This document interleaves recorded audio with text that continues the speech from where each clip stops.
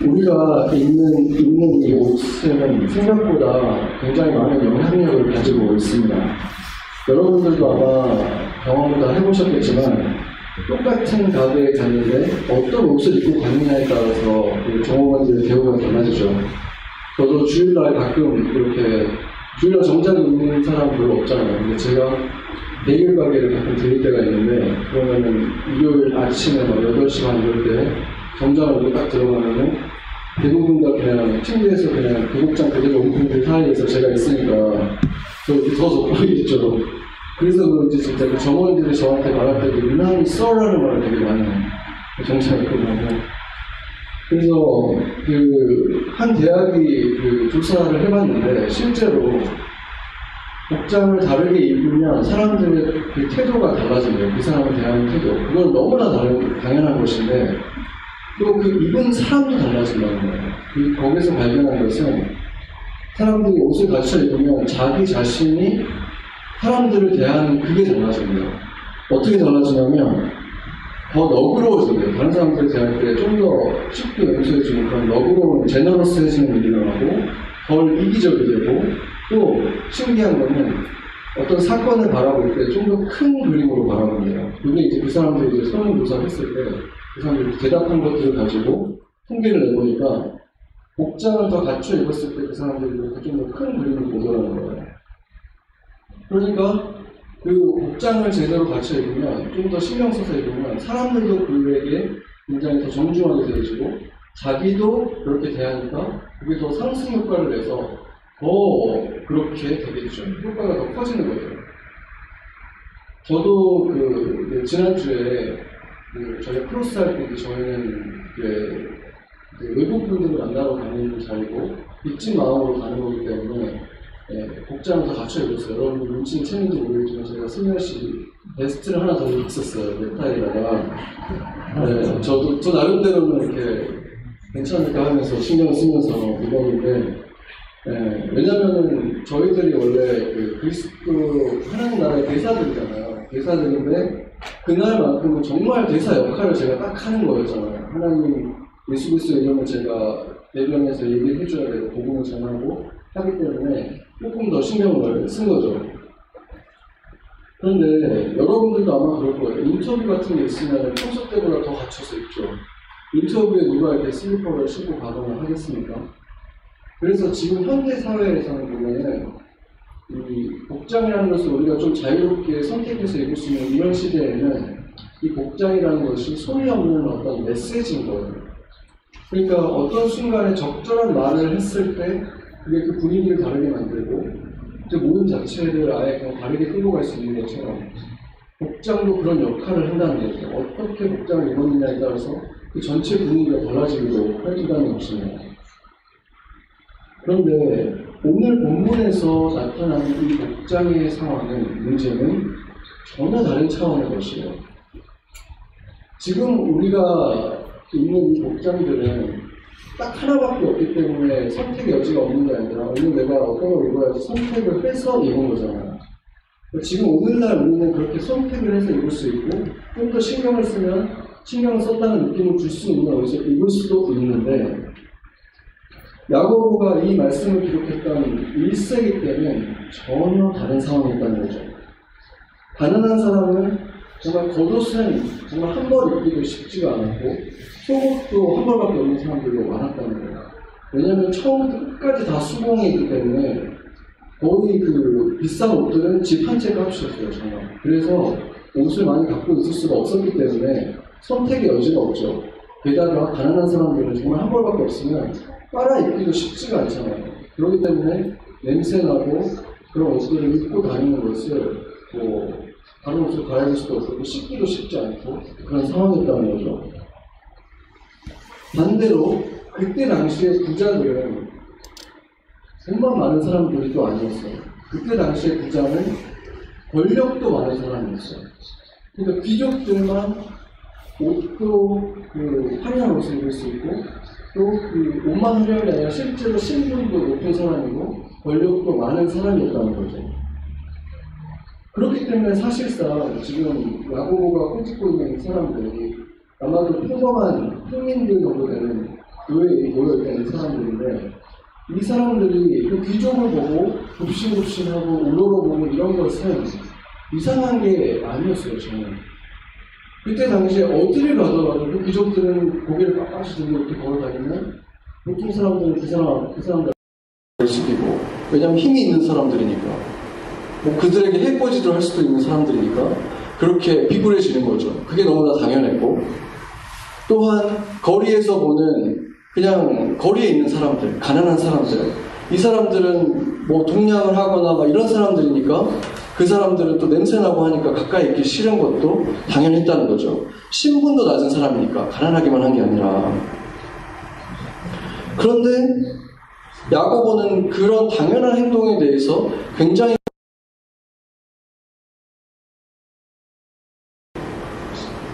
그게 당연한 건데 온 세상이 다 그렇게 그런 질서가 있는 건데 차별이라는 것이 나쁜 게 아니라 모든 사람들이 인정하고 그렇게 살아가는 자연스러운 일인데 왜 그걸 지금 꼬집고 있냐는 거예요. 그게 이상한 일인 거죠. 그때 당시 교회라고 해봐야 적은 무리의 사람들밖에 없었거든요. 그러니까 온 세상은 그렇게 하는 게 정상인데 이 적은 무리의 사람들한테 그렇게 하는 건 안 돼! 이렇게 지금 얘기하고 있는 거예요, 야고보가. 그러니까 얼마나 황당한 일입니까?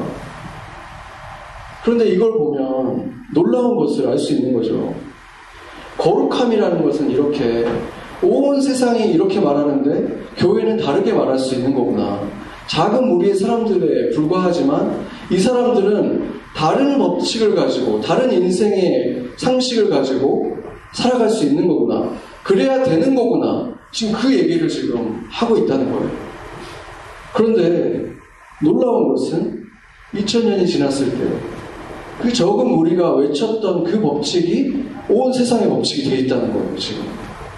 지금 와가지고 신분제도가 있는 나라들 거의 안 남아있잖아요. 명목상으로라도 겉으로라도 차별이 온당하다라고 말하는 사람이 없잖아요.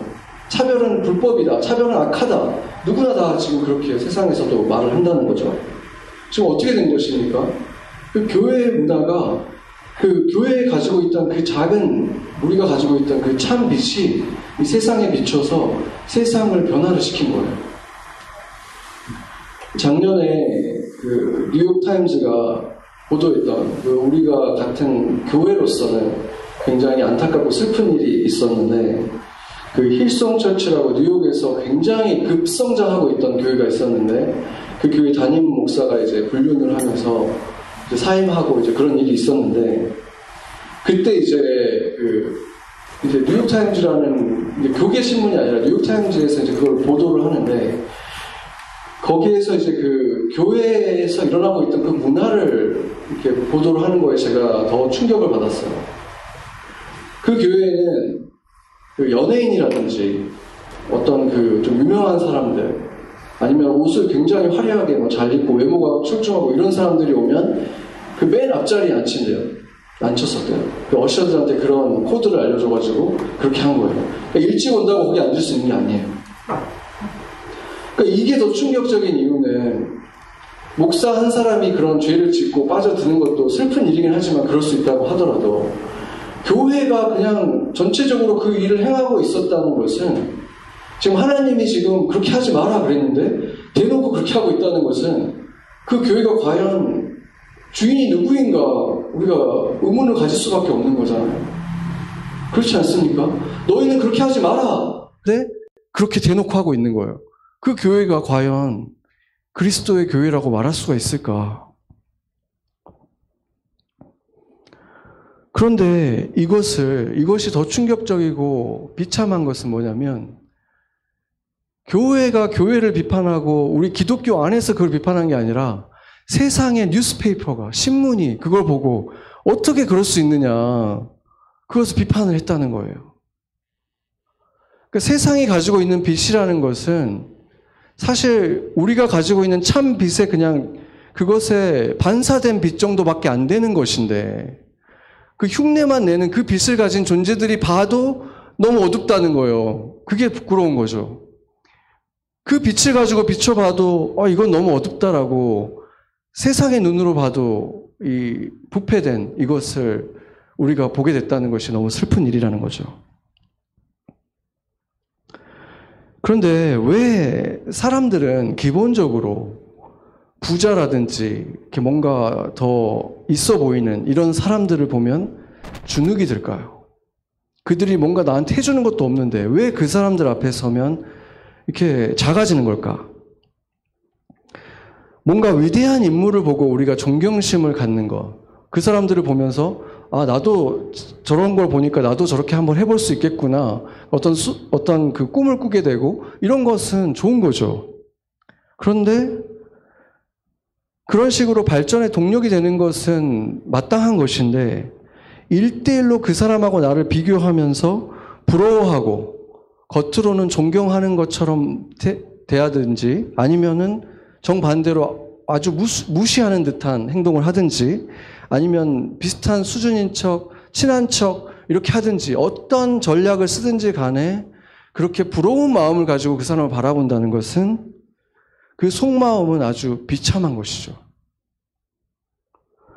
그리고 대부분의 경우 그 비참함을 달래기 위해서 어떤 선택을 하게 되냐면 보상 심리로 인해서 우월감을 만들어내요. 어떤 식으로 만들어내냐면 자신보다 못한 사람들을 무시하는 것을 통해서, 그들을 비웃고 무시하는 걸 통해서 자신이 꽤 괜찮다, 자신은 그래도 높은 사람이다, 자신은 저 사람들과 어울리는 사람이다, 이런 식으로 자신을 위로하는 거죠. 그런 식으로 증명하려고 하는, 그래서 심리학자들이 뭐라 그럽니까? 열등감과 우월감은 이란성 쌍둥이다, 동전의 양면이다, 이렇게 얘기를 하는 거예요. 그래서 심리학자가 이런 말도 했어요. 이 열등감과 우월감이라는 것은 사람을 지옥으로 보내는 다크 매직이다. 인생을 정말 비참하게 만드는 게 이 열등감과 우월감이거든요. 누구도 진정한 친구가 될 수가 없고 사랑할 수가 없는 사람이 되게 만드는 거죠. 그런데 그 일들이 너무 팽배하게 자주 일어나는 거예요.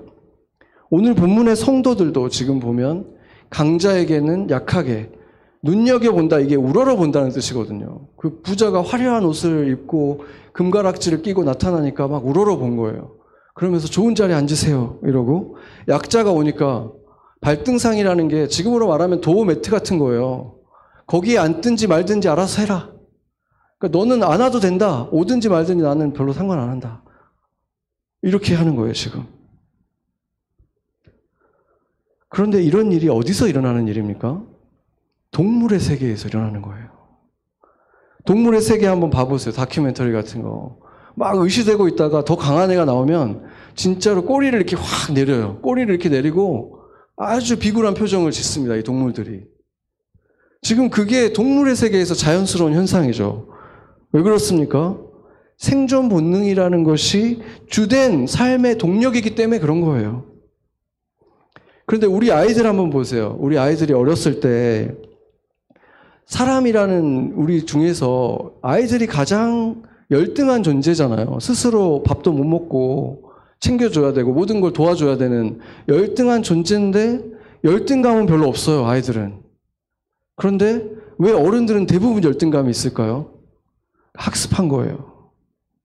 자라면서 배운 거예요. 인생을 살면서. 그래서 애들이 학교에서 뭘 배우나 보면 좋은 것도 많이 배우거든요. 아이들이 너희들이 부모들이 뭔가 문제가 있는 것도 너희들의 잘못이 아니다, 이런 것도 가르쳐주고, 또 그 디즈니 만화 영화를 보더라도 그런 메시지가 요즘에 되게 많아요. 모두가 다 스페셜하다, 인종과 어떤 차이와 상관없이 우리는 각자가 다 소중하다, 우리 한 사람 한 사람은 다 어떤 별처럼 소중한 존재들이야, 이런 걸 굉장히 많은 메시지를 주거든요. 그런데 그런 중요하고 좋은 메시지를 주는데 문제는 동시에 그 학교에서 뭘 가르칩니까? 인간이란 가장 진화된 동물이다, 이걸 가르친다는 거예요. 우리가 원숭이로부터 나온 존재다, 원숭이 같은 유언인으로부터 나왔다. 그리고 그렇기 때문에 우열을 가리는 것은 너무나 당연한 거잖아요. 열등한 게 있고 우월한 게 있고 우월한 건 열등한 걸 항상 짓밟고 잡아먹고 일어서는 것. 그것이 진화를 촉진하는 방법인 거잖아요. 그게 자연스러운 거고 그게 좋은 거고. 그게 자연의 순리라고 또 배운다는 거예요. 한쪽에서는. 심지어 더 깊이 들어가면은 우주 이런 것까지 배우면 어떻게 됩니까? 지구라는 행성도 이 큰 우주에 비교하고 나면은 한낱 먼지 하나에 불과하다. 삶의 어떤 목적 같은 걸 찾으려고 하지 마라. 이런 얘기까지 들어가는 거예요. 그러니까 각자의 삶에 무슨 의미가 있기는커녕 지구 전체도 의미가 없다는 거예요.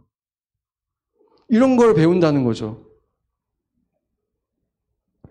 그러니까 양쪽에 지금 한쪽에서는 차별이라는 것은 악한 것이고 의미 없는 생명은 없다. 모두가 다 소중하다 배우면서 다른 한쪽에서는 동시에 우리는 약육강식은 어쩔 수 없는 자연스러운 것이고 우리도 그 중에 속해 있고 삶의 의미란 것은 없다.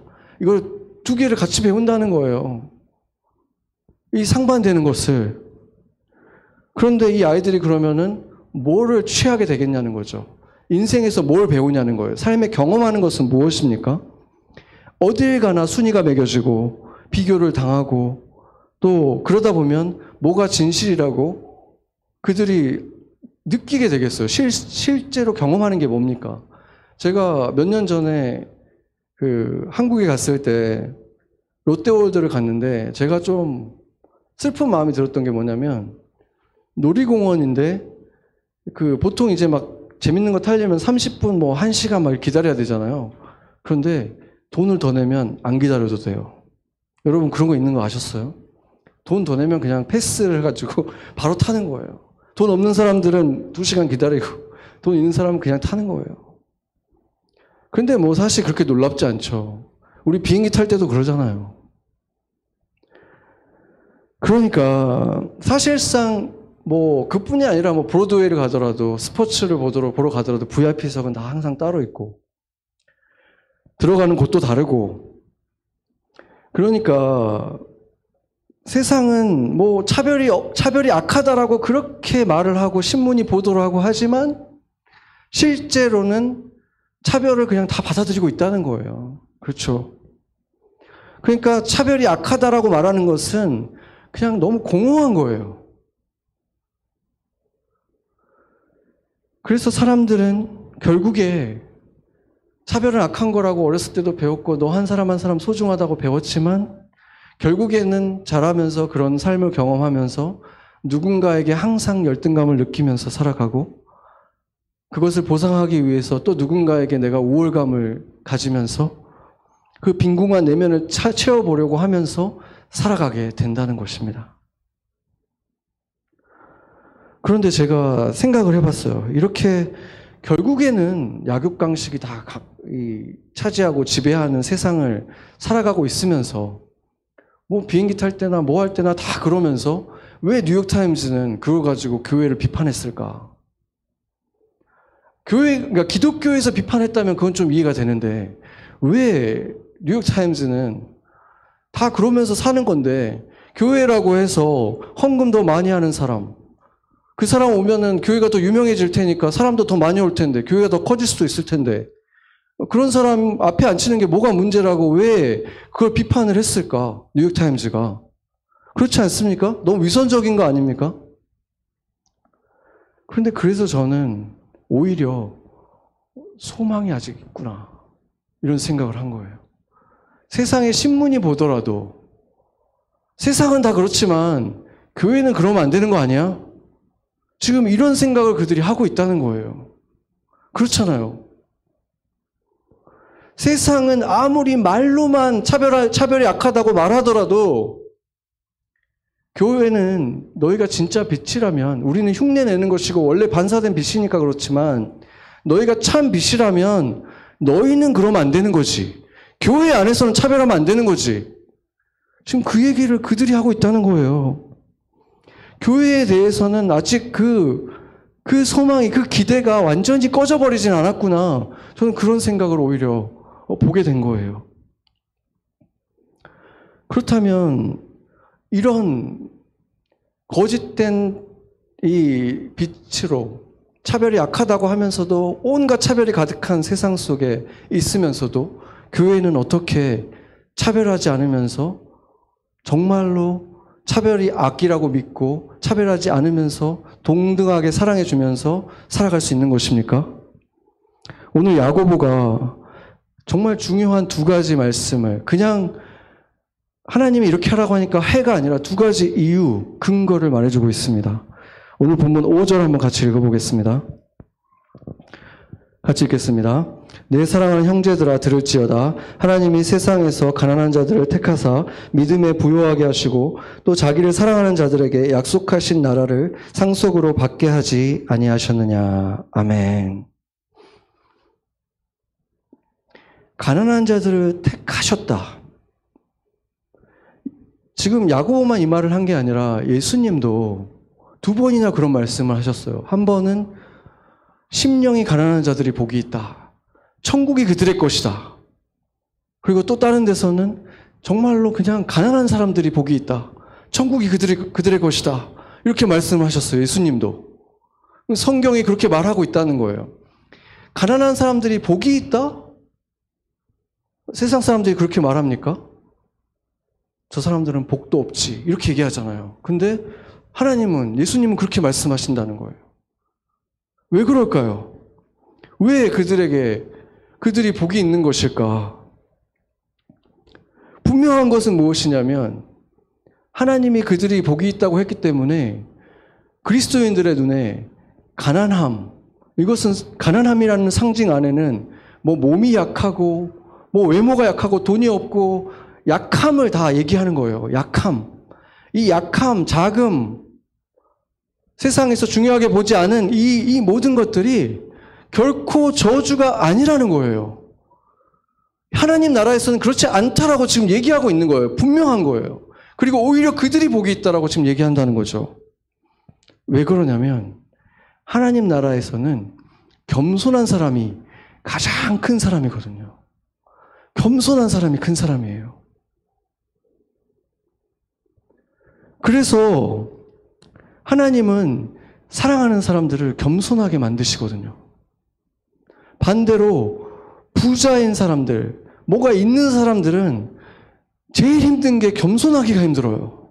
너무 똑똑한 사람들은 사람들을 보면은 다 자기보다 미련하니까 그 사람들 앞에 겸손하기가 너무 힘들고, 돈이 너무 많으면은 정말 껌값도 안 되는 거 가지고 저렇게 막 고민하고 있는 사람들을 보면은 막 이해를 못 하는 거예요. 그러니까 제가 그런 분을 한번 본 적이 있거든요. 가까이에서.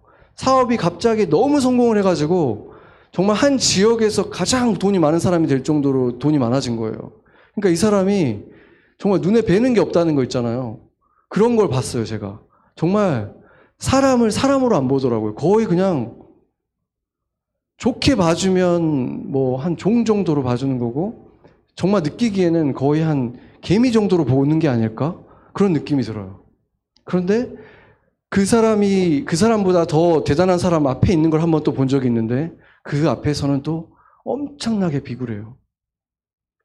그런 사람을 제가 본 적이 있어요, 가까이에서.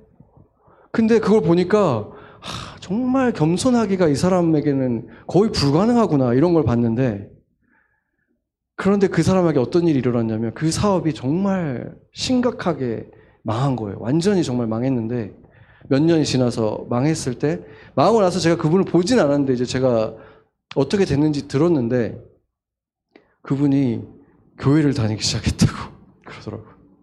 그렇게 막 사람을 사람으로 안 보던 사람이 사업이 망하니까. 그러면은 제가 생각을 해봤어요. 그러면 어떨 때가 더 이 사람이 잘된 상황이었을까?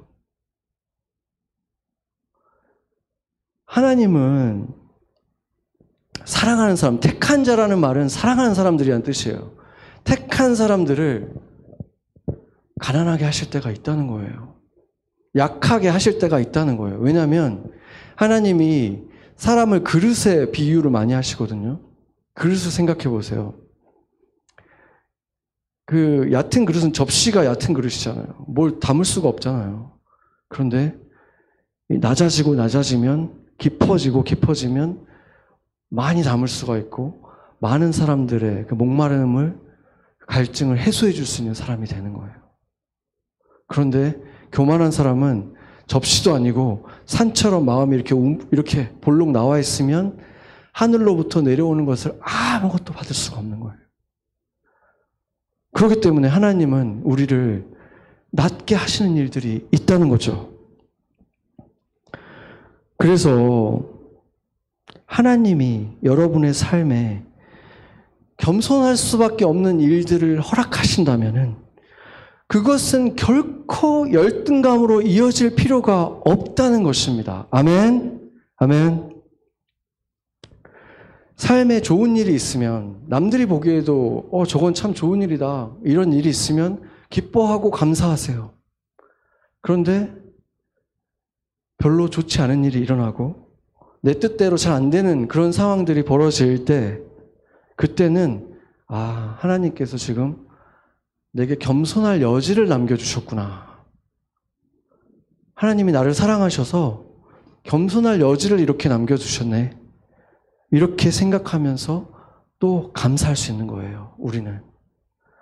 그러면 어떻게 되겠습니까? 그리스도인들의 삶은 조금 더 빛날 수밖에 없겠죠.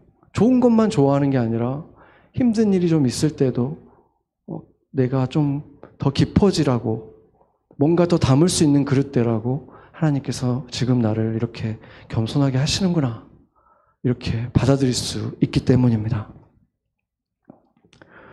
그리고 또 한 가지는, 여러분은 비교가 가능한 상품이 아니잖아요. 공장에서 찍어낸 상품은 이게 불량이다 아니다 얘기할 수 있지만 작품은 그렇게 얘기할 수 없다 그랬잖아요.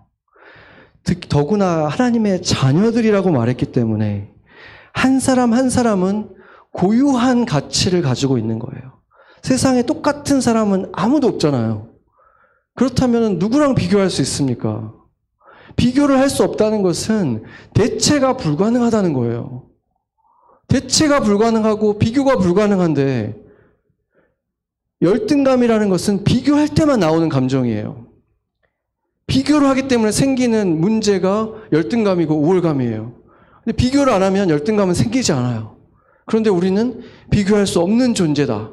대체가 불가능하다. 우리 교회에서도 한 사람이 아파서 못 나오고 이러면 대체가 불가능해요. 어떻게 해서든 그 일은 채워서 하겠지만 그 사람이 없으면 그 사람만 줄 수 있는 그 향기는 우리가 못 맡는 거예요. 그 사람 때문에 내가 짓게 되는 그 표정은 내가 못 짓는 거예요. 대체가 불가능한 거예요. 근데 어떻게 비교를 합니까? 비교를 못 하기 때문에 우리는 열등감을 가질 수가 없는 존재들이라는 것입니다. 그래서 만약에 내게 열등감이 생긴다면 그건 내가 누군가를 비교하고 있구나, 지금 사단이 나를 속이고 있구나, 이것을 우리가 바로 눈치를 채고 대적하고 원상복귀돼야 돼요.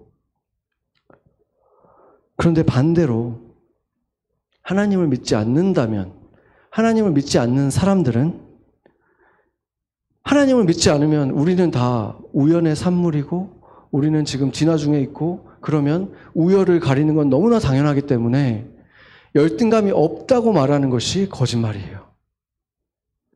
만약에 그 사람들이 열등감이 나는 없어라고 말하면 그건 거짓말이거나 아니면은 자존감 수업 같은 걸 많이 들어가지고 지금 그렇게 느끼는 것을 좀 그 감정적으로 그 부분을 얼려놔가지고 감정을 못 느끼는 것 뿐이지 실제로 열등감이 없는 게 아니라는 거예요. 없을 수가 없어요. 하나님을 안 믿으면. 하나님이 우리에게 주신 최고의 법을 한번 보겠습니다. 오늘 8절에 있습니다. 같이 읽어보겠습니다.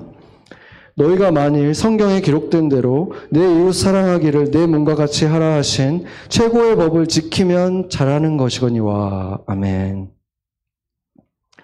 지금 이게 최고의 법이라 그랬잖아요. 그러니까 예수님께서 내가 새 계명을 준다, 내가 너희에게 계명 이거 하나 딱 준다 하고 주신 거였잖아요.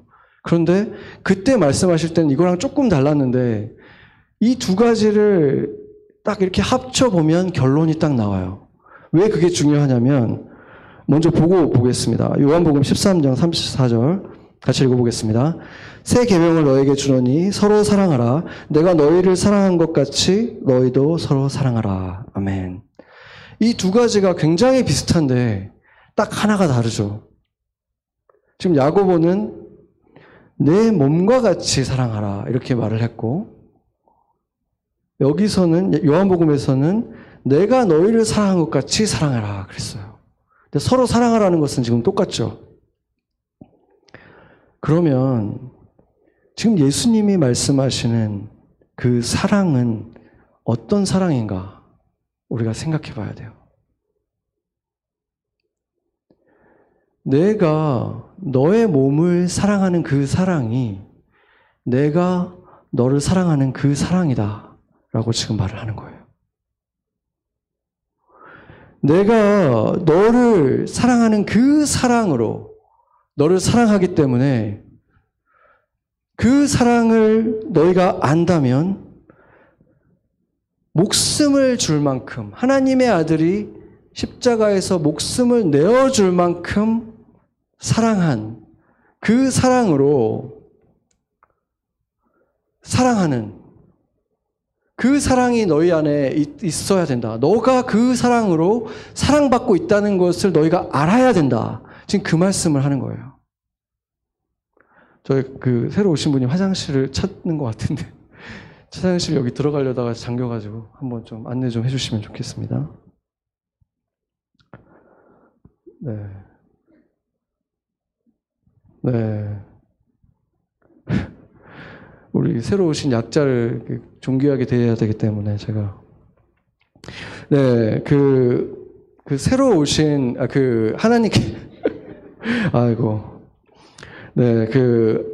예수님께서 자신의 목숨을 드릴 만큼 사랑하신 그 사랑으로 너희가 사랑받고 있다는 사실을 아는 그 사람이라는 거죠. 우리가 먼저. 그러니까 너가 지금 사랑하는 그 사랑, 너가 너를 얼마나 존귀한지 아는 그 사랑을 가지고 이 사람들을 사랑해라. 지금 그 말씀을 하고 있다는 거예요. 예수님이 우리를 사랑한 것과 동등하게 둔 그 사랑이 무엇인가? 그 사랑으로 우리가 지금 사랑받고 있다는 것을 아는 사랑, 그 사랑을 받고 있는 사람이 하는 사랑, 그 사랑을 하라는 것입니다. 그래서 그것을 우리가 깨닫고 나면 하나님 눈에 차별보다 악한 것이 있을 수가 있겠습니까? 그렇잖아요. 하나님이 보시기에 그렇게 존귀한 사람을 지금 입은 옷이 저렇다고, 돈을 잘 못 번다고, 가난하다고 멸시한다면 하나님 보시기에 그것보다 진노케 하시는 일이 있을 수가 있겠습니까? 그래서 여러분이 구약 성경을 자세히 들여다보면 구약 성경에서는 그 가난한 자 약자를 뭐라고 부르냐면 고아와 과부, 나그네, 이게 하나의 대명사처럼 사용하시는 거예요. 그런 약자들을 너희가 무시하고 멸시했다. 하나님께서 굉장히 무섭게 말씀하실 때 그들이 나의 자녀들인데 너희가 그렇게 멸시했다. 이렇게 말씀하시거든요. 그래서 사람들이 하나님에게 정말 맞짱을 뜨고 싶으면 약한 자들, 가난한 자들을 무시하면 돼요. 그건 내가 하나님하고 한번 맞짱을 뜨겠다는 거하고 똑같은 거예요. 하나님이 직접 이 사람들은 내 자식들이라고 말씀하시는 사람들이기 때문에 당연히 그리스도인들은 약자를 차별할 수 없는 존재들인 것입니다. 그래서 하나님의 사랑하는 이 고아와 과부, 세상의 약자들, 가난한 자들을 멸시하는 자들은 분명히 누구보다도 극심한 열등감 속에서 고통하며 살 수밖에 없는 것입니다.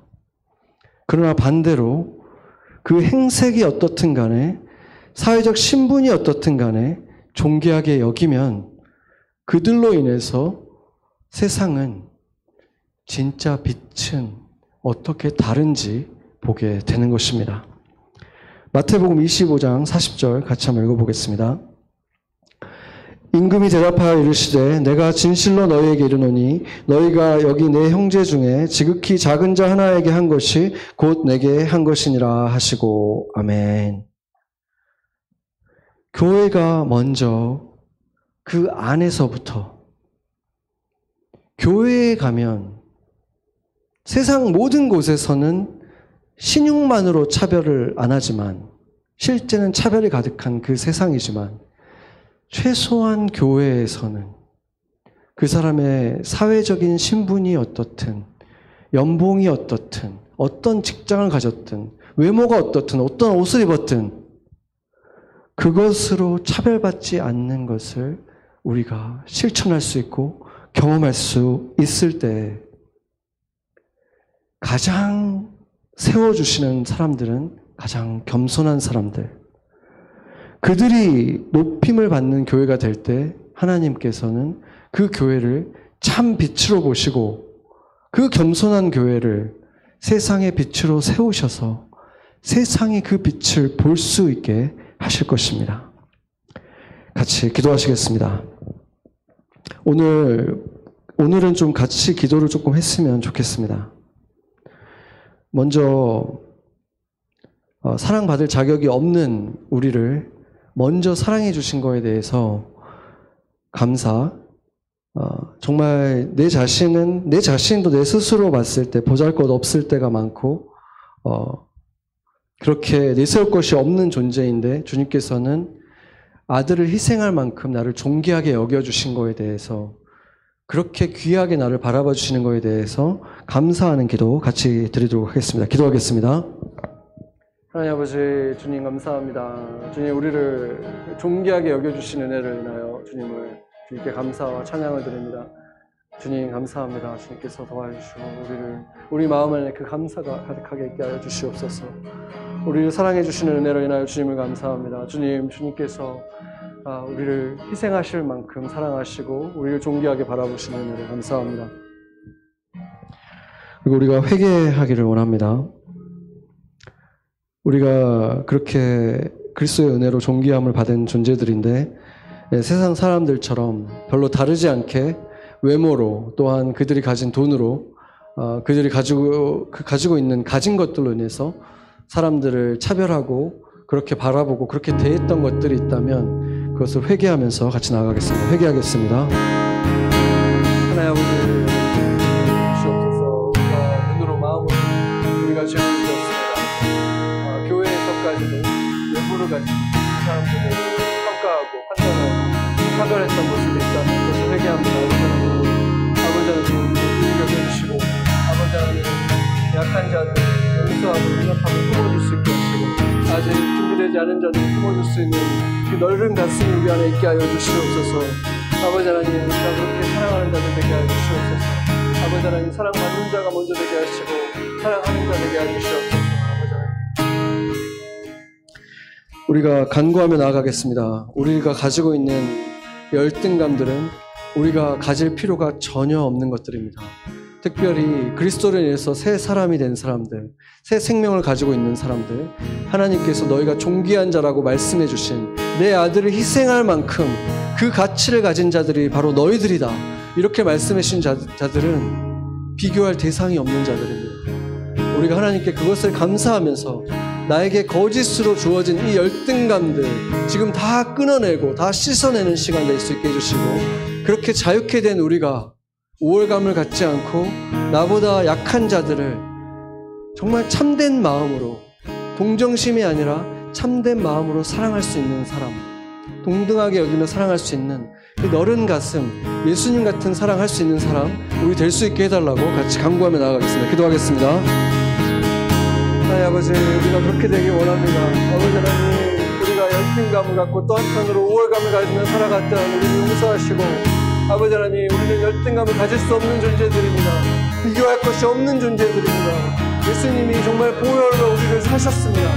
무엇으로 우리의 값을 아버지 하나님 계산할 수 있기에 비교할 수 있단 말입니까? 아버지 하나님 그 거짓에 속지 않게 하시고 우리가 얼마나 존귀한 존재인지 알게 하셔서 아버지 하나님 우리가 그렇게 비교할 수 없는 존재임을 깨닫고 알게 하셔서 거짓에 속지 않게 해주시고 모든 거짓으로부터 우리가 자유케 되게 해주시고 씻어주시옵소서. 그렇게 자유케 된 우리가 우리를 사랑하고 사람들을 사랑하게 하여 주시옵소서. 하나님 아버지 우리는 비교할 것이 없는 존재입니다. 예수님의 핏값으로 산 세상 무엇으로도 살 수 없는 존재들입니다. 아버지 하나님, 우리가 그것을 기억하게 해주시고 우리가 주님 눈에 얼마나 존귀한 존재인지 한순간도 잊지 않게 해주시옵소서. 세상 사람들이 하는 소리들에 속지 않게 하시고 주님이 나를 뭐라고 하시는지, 주님이 나를 어떻게 보시는지 잊어버리지 않고 순간순간 기억하게 하셔서 세상 속에서 열등감에 있는 자들처럼 살지 않게 하시고 우울감에 빠져있는 자들처럼 비러니스 쪽에 살지 않게 하시고 하나님이 주시는 참된 자존감 속에 하나님의 자녀답게 살게 하시고 그 너른 가슴으로 세상의 사람들 많은 것을 가진 것 같고 나보다 많은 것을 가진 것 같지만 그 안에는 우월감과 열등감이 반복되어서 살아가는 그들까지도 품을 수 있는 너른 가슴 갖게 하시고 특별히 세상의 약자들 불쌍히 여기고 긍휼하게 여기고 그들을 그냥 동정심으로 바라보는 것이 아니라 예수님처럼 참으로 사랑할 수 있는 우리가 될 수 있도록 하여 주시고 우리를 통해 예수 그리스도의 사랑 그 참빛 비추게 하여 주시옵소서. 열등감으로부터 우월감으로부터 자유케 하셔서 참된 사랑할 수 있게 하시고 우리가 참된 빛을 비출 수 있게 우리 안에 빛으로 함께 해주시는 예수 그리스도의 이름으로 기도드렸습니다. 아멘.